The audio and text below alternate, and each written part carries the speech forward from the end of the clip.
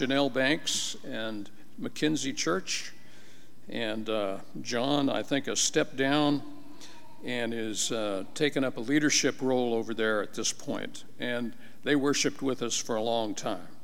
So we will look forward to your message today on this subject. Welcome. Thank you.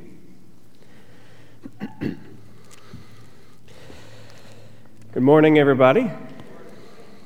I bid you greetings, and it's wonderful to be here. It's a privilege to share the pulpit up here with others and take it over from Calvin for a while. And Calvin and I, especially when I was in full-time ministry as of 9 months ago, we were going to get together, but then something called COVID happened and messed that among many other things up. But it's good to have gotten to know him recently, and it's good to be able to serve you this morning. I want to do two things before we delve into it. One, I'd like to pray, and then two, I want to read something from Ephesians, which I will not reference directly, but will kind of set the tone for the lesson this morning. But first, would you join me in prayer? Gracious Heavenly Father, it is a privilege to be anywhere that your people are, not just on Sunday mornings, but anywhere that they are. For wherever your people are is the church. We pray this morning, especially in the remembrance of the world and us, for the concept and for those who are undertaking the challenge of fatherhood. We pray for those who have become fathers recently, pray for those who have lost their fathers recently, for those who have chosen to be fathers in some way. We pray for those who have been wounded and hurt by their own fathers or lack thereof, and we pray that we can guide them into your loving hand as the ultimate Father. God, even as we turn our thoughts to your word today, let us be cognizant of the needs of the world and the need for them to know you as the eternal Father each and every day. And I pray that the church can live out what that means as we continue to strive for it ourselves. Bless this time, God. Speak through me or in spite of me, whichever you must do. And I pray that you work as you already have been working. I pray that we can see and be led to the ways that you have already been working in this room, in the hearts of these people, and in this church, in our community. Thank you, God, for your promises that we can stand on. In Jesus' name, amen. This morning I'd like to read, as we set out, Ephesians 2, starting in verse 14. For he himself, meaning Jesus Christ, is our peace, who has made us both one and has broken down in his flesh the dividing wall of hostility by abolishing the law of commandments and expressed in ordinances, that he might create in himself one new man in place of the two, so making peace, and that he might reconcile both to God in one body through the cross, thereby killing the hostility. And he came and preached peace to you who are far off, and peace to those who are near. For through him we have both access in one Spirit to the Father. So then you are no longer strangers and aliens, but you are fellow citizens with the saints and members of the household of God, built on the foundation of the apostles and prophets, Christ Jesus himself being the cornerstone, in whom the whole structure, being joined together, grows into a holy temple of the Lord. In him you are also being built together into a dwelling place for God by the Spirit. Once again, thank you for letting me come, and thank you for letting me speak to you this morning. If you haven't met me and my family already, we are Thomas and Amy Pruitt. Next slide, please. I'll just kind of gently subtle to you, so I'm not trying to say that all the time if you can. The clicker's not working this morning, so it happens. And if you haven't noticed already, we are Thomas and Amy Pruitt, and we do have a couple kids. Next slide, please. Many of you have known Amy and Madison already, and you have the advantage because if you know her first, I am much more tolerable to be around. Thank you for the laughs and no amens, but that's another story. If you don't know us, I still recommend you meet her first for the aforementioned reasons. But this is our family. Obviously, there's Thomas and Amy. Our oldest is Madison. She moved out about a month ago, so we're adjusting to that and praying fervently. But we also have four other kids from the right to the left. We have Mitchell in the glasses, then little Mariah, Matthew, and our littlest Melissa. So that is a little bit of our family. And if you want to know more about our backstory, you're more than welcome to come and chat with us. We try to be pretty open book. But we've actually been in ministry for almost 10 years. We're in between things right now, but we are seeing what God has in store for us next. The topic which I want to address this morning is a little bit of an odd titled one, but best I got, a 2022 First Century Church. And the question that I want to ask you this morning is, why are you here? Now, I know it's Sunday morning at 10:30 roughly-ish, well, now it's 11, and it's time for church. So you're probably here. For many of you, that's probably the reason you're here. Let's go a little bit bigger than that. Why are you really here? Why are you part of the church? Why do you come? Why are you a part of this body? What do you think about whenever you think of church? Let's start there, for instance. Some people may think of things like buildings and such, and there are some very, very beautiful buildings out there. I don't know if any of you have ever been to cathedrals. You have this beautiful, amazing architecture inside that you go, and for me at least, you feel very humbled by the presence of God. Now, they were used in odd, sometimes abusive ways early on, but that's a whole other story. Beautiful, beautiful buildings. Maybe some of you think of chickens. If you don't see it, you will. And you'll also be thinking of this the entire sermon. I should have put this last. Maybe some of you think of fellowship or Bible study, of the getting together with other people. Maybe some of you think of what you do when you get together. Maybe think of serving those around you, serving your community, serving in multiple ways, serving the poor. Maybe some of you think of singing and the communion. I know for me, I didn't grow up in churches of Christ. I didn't grow up going to church, as a matter of fact, but when I was young, we did go to church, a Church of Christ in Bethalto, Illinois. And I was only 6 years old, the same age my second son is, and I learned to read music at that church. And I would bug the song leader to sing the new song, which we don't sing much anymore because everyone's scared of it, but it's an awesome song.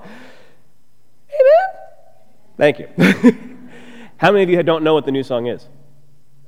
It's a good song. You should look it up. Anyway, doesn't matter. Maybe you think of that. Maybe you think of just being together, the relationships you have. A little bit different than fellowship, but just, the other people working together, teamwork, what you can accomplish. Or maybe you just think of your absolutely handsome minister, who I cannot compete with, but oh well. What do you think of church? Well, I see children's books nowadays, and a lot of them talk about, and not just children's books, but a lot of church books talk about going to church. Well, that's not wrong. It's definitely not right. Why is that? Well, because the people are the church. Why is this building the church building? Because the church meets here. Only because the church, the people of God, meet here is this a church building, and vice versa.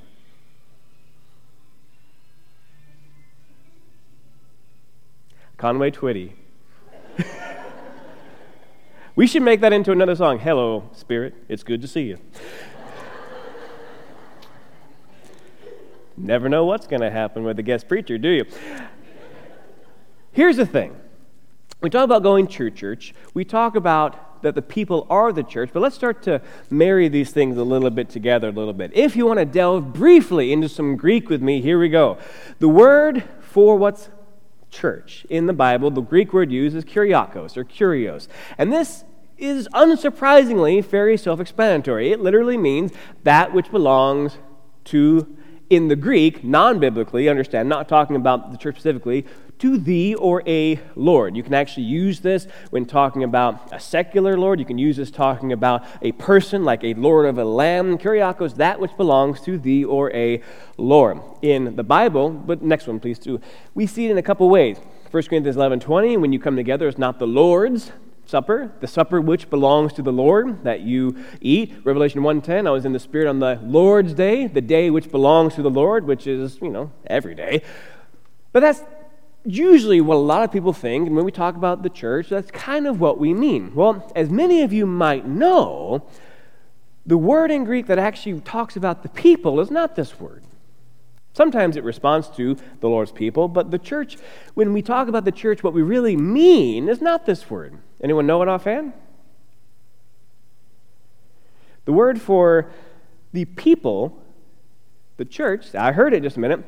Now, for you Greekers out there, I said ecclesia a long time. I looked into it more. You notice the accent's on the E in the middle? So I started pronouncing it ecclesia. I don't know if that's right or wrong. You can debate me, but that's how I'm going to do it today, because that's where the accent is.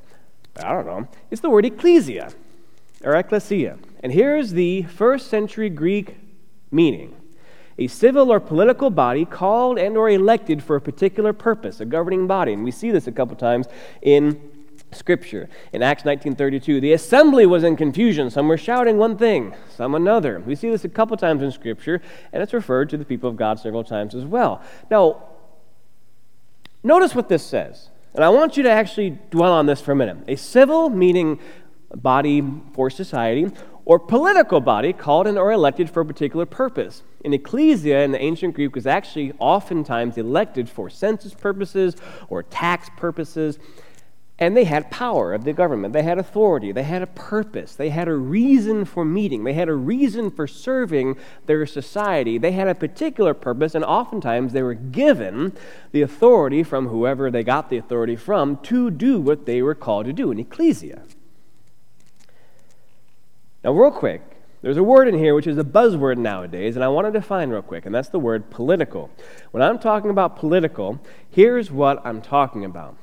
The word political, next slide please, I want to define this way: activities associated with the governance of a country or other area, especially in the debate among individuals having or hoping to achieve or use power. Now that's a little bit wordy. Basically, what I want to tell you is this. I'm not talking about how we define politics nowadays. Left or right, partisanship, policy making. Wherever you lean on that, I'm not talking about that. What I'm talking about particularly is this last little bit. Activities associated with how people achieve and use power. Keep that in mind. When I mean politics, I mean it in more the first century sense, which is how people gain and use power, such as an ecclesia would. Well, are we all tracking so far? Do I need to restart with the chicken church? Amen if you're tracking so far. Thank you very much. So what does this mean? This is an interesting foundation for stuff. But what does this mean to us today? What does this mean for a sermon? What does this mean to us? If a preacher can answer that, he shouldn't preach. What did a first century church really look like if it's an ecclesia that has a political structure, and that we base, hopefully, our church on what they did? Let's delve into that, shall we? A first century church. Tell you what, go ahead and click through till you have the next slide till you have everything around it. So go ahead and click. There we go. Stop right there. Thank you. This is based on some research by a scholar named Peter Oakes. I highly recommend his work, Reading Pompeii. That's where I got the majority of this and a couple other sources. A first century church, first of all, was about 30 people. So that's 4, 8, 12. It's about, generously about over here. About cut through the middle of this. That was usually about in the Roman, Corinthian time, about the size of a house church, because that was about as big as a house was. And that's the first thing you have to keep in mind. And remember that these are house churches. They didn't have buildings. They didn't have places they would meet. Generally, they met in a house of someone who was fairly well off, usually a business owner, who had a large enough house to which they could meet in the center. And that's roughly what this house is. It was a house that was built kind of in a square or a rectangle with the middle roofless. So there was a garden, and they didn't quite call it a garden, but there was an open area in the middle, and that's usually where the church would meet, typically. Now, there were exceptions, but this is high level. As I said, the owner of the house usually was some sort of craft worker. He had a trade, or might have even owned a business, or did some other form of commerce to where he was able to have a house this size that he could have people into it. So, you have the craft worker, the business owner, the owner of the house. You have the owner's family, a wife, several kids, most likely. Oftentimes, this is still in the area of having several children. You would often have renters in the house. If there was a few extra rooms, they would open up a room or two for people coming through, whether they were in the town or conducting business or whatever, renters to come and rent out the room for a little bit of extra money. And they were expected to be a part of whatever activities that the family did. You had the converts, of course. You had the people who had come to believe in Christianity from wherever they were in their section of the city. Maybe they came from across the city. Maybe there were several of them. Maybe they were the only ones in town, whatever it was. You'd have Roman slaves who were there. Sometimes even, depending on where you are in history, sometimes even the slaves of the owner who professed Christianity. It's a crazy thing that Christians in the first couple centuries, and actually up until not that long ago, still owned slaves. But it was true. You'd have the slave families and everyone that was associated with them. You'd oftentimes have homeless people who would come in because they knew that Christians early on would oftentimes have a meal. They would be generous. They would help them out with some clothing or food or whatever they had. You'd also have Jewish slaves, whether they were, like the Romans, slaves of the family or slaves of other people who had the day off for whatever reason, was able to get away. You'd have the Jewish slaves. You'd have the Jewish free people as well who were coming in, who were Jewish converts who believed in Christianity. So you had Gentile Christians, Jewish Christians. You'd have immigrants coming through from wherever they were who brought whatever they believed into it. And then finally you had customers. Remember, I said this was a craft worker's house. This was a business, in a sense. He would conduct business out of his house. So you'd have people probably coming through all day because you had to make money. You had to still have some sort of income. Peter Oakes, among others, tells us this was a pretty typical makeup with some variations of a first century church. Now look at this just for a minute. And don't just look at it and go, oh, yes, I see. Look at it and really think about who these people are. And think about what issues they had. The obvious one, from which I just read, you had Gentiles or pagans, former or current, and you'd have Jews. Let's see. Most of the epistles, if not arguably all of them, are about pagans and Gentiles and Jewish people becoming unified under the cross of Jesus Christ. And obviously, if we have most of the epistles about that, it was not an easy thing. Just pick an issue, whether it's marriage, whether it's purity, whether it's meat, no meat, whether it's special days. You'd have an innumerable amount of issues to it. Well, this is okay, and the Jews was like, no, it's not, or vice versa, and you'd have conflict. So that's one out of many. You'd have Roman and Jewish slaves. Well, first of all, you'd have them right next to free people. You don't think that caused a little bit of tension? Hey, I own my house. I get to do what I want. I have to go back to my master tomorrow or later today. Even if it was the way that you knew, don't we still look at people, even if we're in a good situation, and go, man, they've got it. Let's add another context to this, especially since children's church is going on. Roman slaves, and oftentimes their families, possibly even their children, were sexually available to their masters at any given time. So, you want to talk about even among Jewish slaves? How about Jewish free people? The importance of sexual purity and family and lineages, unclean, clean, purity. Those are just three issues. Let alone the immigrants and the customers or the homeless people. Think of whatever issues you want. They probably had it. And this is only 30 people.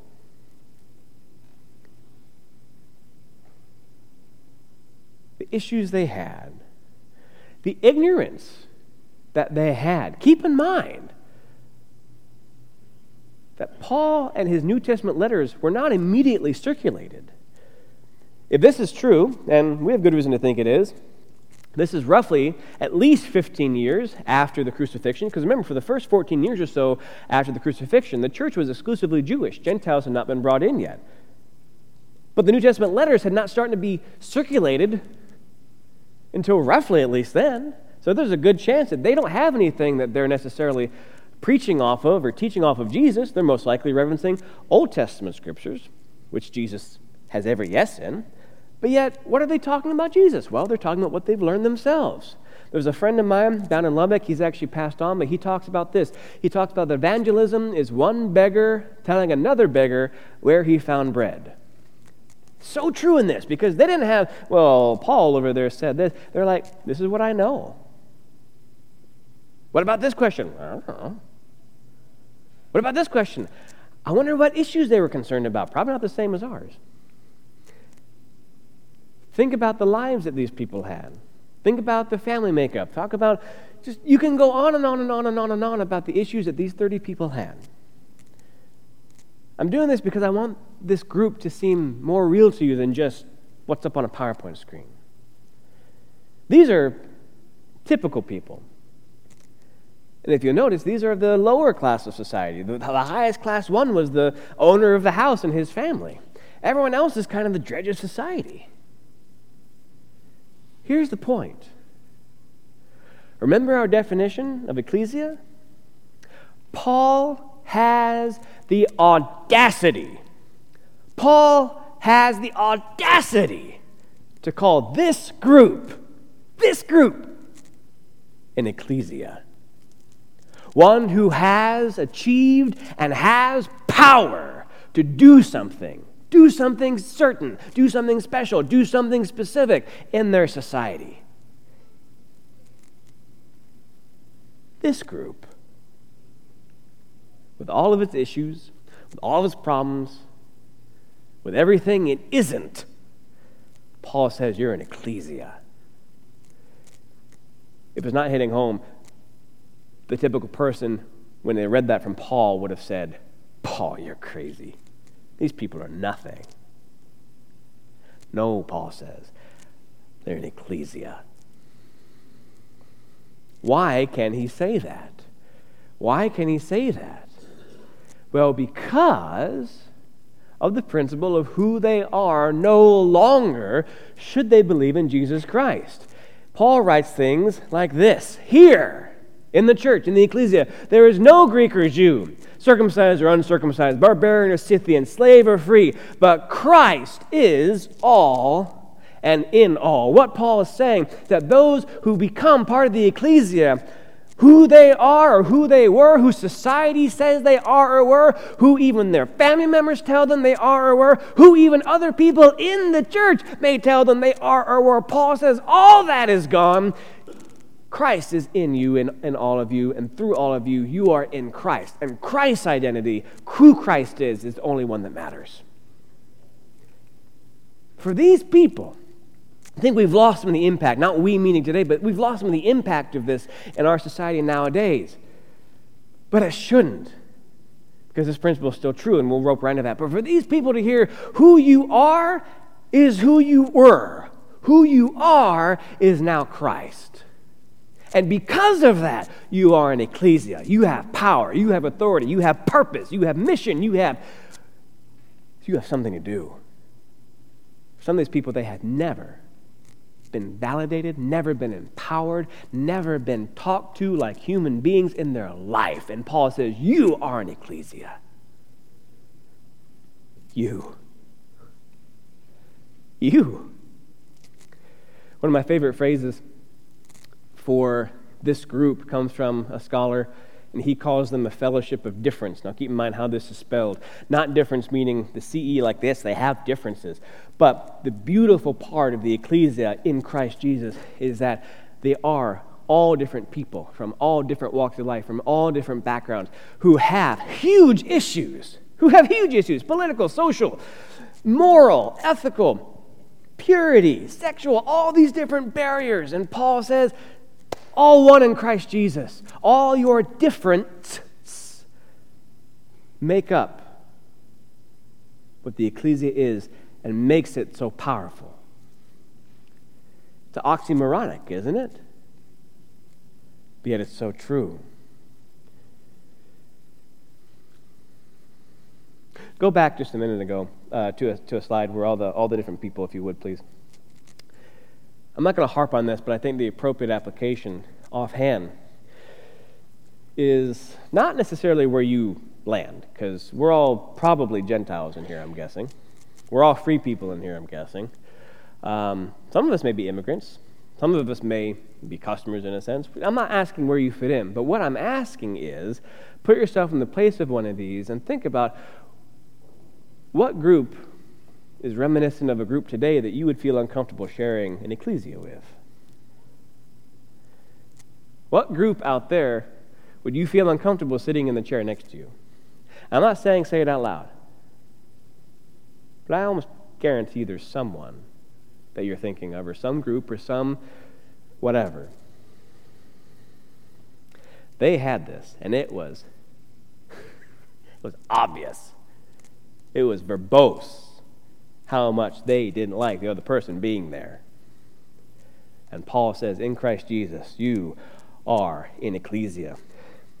Here's the thing, and many of these points we know, but hopefully with this foundation, they hit a little bit differently. Christ, the importance of Christ, why the ecclesia matters is that Christ completely redefines politics. And yes, we can apply this in a sense today.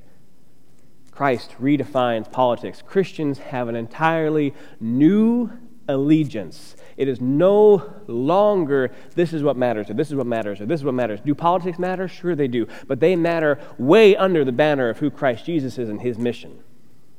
We must always remember, as they had to do, Jesus is Lord, and whatever you want to put in there, whatever that is not. They had Caesar. They had people who would literally kill them if they didn't follow their commands. And yet Paul was telling them, because you're in Christ, yes, slaves obey your masters. Yes, all these things. Live a good and humble life. Thessalonians, live a quiet life that you may speak about the gospel some. But remember, politically, who has power over you, who has power under you, all the way that you think of power, all the way that the world thinks of power is completely on its head now. Christ is Lord. Christ is your allegiance. Christ is who defines what power is, nothing else. And what we just read. Matthew 6:24, where your treasure is, compared to your kingdom, still very applicable today. The question is from this still that they had to ask themselves, and what we have to ask ourselves nowadays is who or what masters us. And it doesn't have to be obvious. It doesn't have to be someone who obviously, like Ebenezer Scrooge, going in, he, my money. But what political spectrum, what candidate, what talking head talk show, what policy, now let's get a little bit more big picture. What, if anything, in your heart tells you, if only I had this, or if only this happens, or if only I had this, then the world will be good. Then I'll be happy. Then we'll be complete. That is what masters you. And Christ says, no more of that. I am your Lord. And only I am your Lord. True then, true now. Second thing is, Christ completely redefines our status. This is incredibly important back then. And it still is true now because we still have so many ways that we want to put barriers in between ourselves and rack and stack ourselves and feel better about ourselves compared to other people. Christ completely redefines our status. Identity back then equaled your status. You are a slave? Oh, we know where you rank. Oh, you are a lord. You know where you rank. You're a master of this house. I know where you rank. Christ throws that away. And it didn't matter in it because most of those congregations members had no status. They had no identity. They were a slave. They were an immigrant. They were a pagan. They had no status. But Christ says, in me, there is no status except believer. There is no status except Christian. There is no status except me, who is now in you. Paul says, I have been crucified with Christ. Therefore, it's no longer I who live, but Christ who lives in me. The status has been completely wiped away, and it's only Christ that matters now. Thirdly, Christ redefines what unity means. Once again, think of that picture. They had issues, man. Glad we don't. Christ redefines unity. It's not just a personal transformation. It's not just, well, now that Christ died, now I can do what I need to. But no, we have to keep in mind this is an ecclesial transformation. This matters across the whole of any little c, meaning congregation church, or big C church, meaning all the believers who believe in him. There's an ecclesial unity in Christ. Colossians 3:11 repeats the principle that Christ is in all and through all. Whatever barrier there is, in any way, in every way, it's not more powerful than who Christ is. And this does matter in a personal level as well as a church level. We should be the ones to wave the banner of come as you are, because whoever you are, there's no barrier between us and you. And I know I'm a guest here, but perhaps I should lean on this a little bit, perhaps especially among the political spectrum nowadays. It's easy to say, well, of course we want the homeless, or of course we want those who believe differently. Maybe it's even easier for you to say, those who are from the LGBTQ movement, we want them to come. Maybe it's a little bit harder for you to say, I want a Republican or a Democrat to sit next to me. Throw it away. Unity in Christ. Unity in Christ. Here's why this matters. It's not just me preaching to you. Here's why this matters. As you know, we believe in the mission of God. We heartily, wholeheartedly, at least I pray we do, believe in the mission of God. Here's why all this matters. Just like how we talk about going to church versus that we are the church, we have not gotten it wrong, but we haven't got what the mission of God is quite right. Why this matters is this very simple point. The church is not just following and fulfilling and carrying out the mission of God. Why it matters is because the church is the mission of God. The church is meant to be the place to where there is no Greek or Jew, circumcised or uncircumcised, Scythian or barbarian, slave or free man. The church is meant to be the place that shows the world what status in Christ means, what unity in Christ means, what being an ecclesia united by the mission of God means. The church is the place where the mission of God is carried out. The church is the place where the work of God has to happen. The church is the place where these issues are supposed to be worked out. Yes, we are supposed to go and do stuff as well, but we're supposed to do it here, not this building, but between us, between believers, between Christians, as an ecclesia first and most. Because now we are God's chosen people. And that doesn't mean that we're his pets. It means that we have the higher level of responsibility to report to our God as our Father who has given us the grace of Jesus Christ and lavished it upon us. That's amazing. And tells us how we need to be. Why this also matters is I know many of you know that the world is hurting. It's been hurting for a long time, and it hasn't gotten better. Here's my question, which I've asked several people. If the world cannot see a place in which political and stature and unity differences can be worked out, if the world can't see a place like that, if the world can't see that in the church, what do we have for them? Because if the church, who is called to be barrierless, is the one enforcing those barriers, are we surprised the world's not jumping at our door to say, we want to be a part of you? As a father ought to show his children how to walk and how to be, not just teach them the lessons, but walk the walk and show his children, here's what it means to be a man, or here's what it means to be a godly woman, here's what it means to live in a way worth emulating. So should the church be showing the world what it means to live like our Heavenly Father.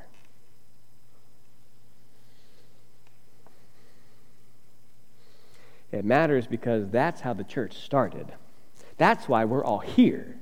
Why are you here? Because they, many years ago, imperfect as they were, messed up as they were, issues out everywhere like they were,